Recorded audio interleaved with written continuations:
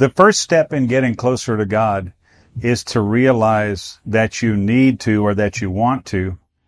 And the second step in getting closer to God is to realize that it's possible. I want to encourage you to check out my book, Getting Closer to God, Anthologies from the Forefront Trilogy, Book 2.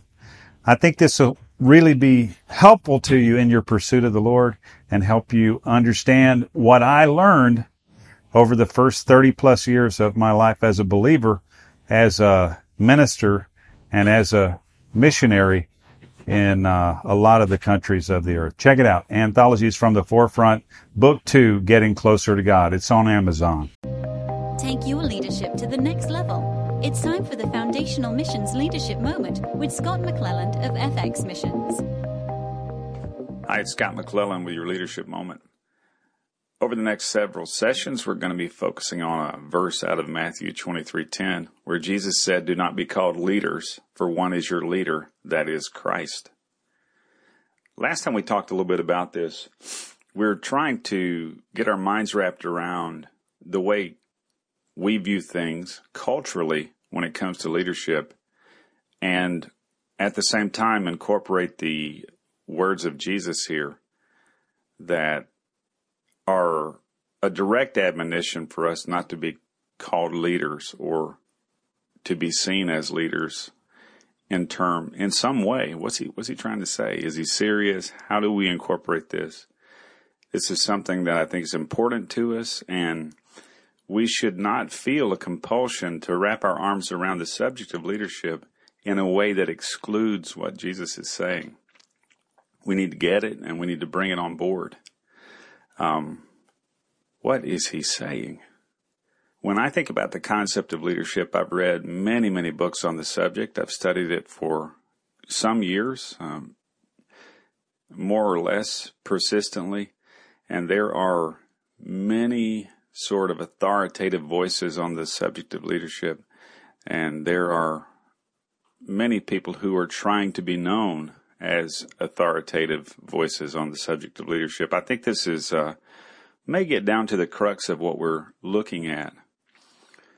What is Jesus saying? He obviously is cautioning us over a trap that has been laid for us, a trap where we consider ourselves and want other people to consider us as, let's say, leadership experts.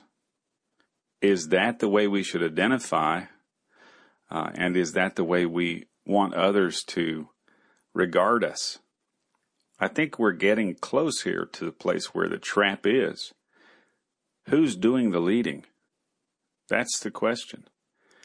Is leadership, when it comes to us as believers, just high-level followership? Been a lot of talk on the subject of servant leadership in the past decades. There's a lot of people who are trying to speak to that. And how does that fold in here? Servant leadership. Is it what Jesus was referring to? Is he saying that we should be called servants instead of leaders? And do we treat this admonition as a law?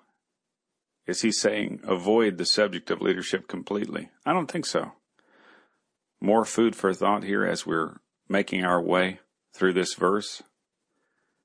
Stay with us as we continue to unfold this and examine it from a variety of angles. I'm Scott McClelland with your Leadership Moment. Thanks for joining us. Contact me or us at fxmissions.com. Have a good one. This Leadership Moment was produced in partnership with Engaging Missions. Have your leadership question answered by contacting Scott at fxmissions.com. Visit FX Missions to learn more about how you can grow your leadership and engage in missions. Visit engagingmissions.com for encouragement, insight, and resources from missionaries, ministry leaders, and church planters.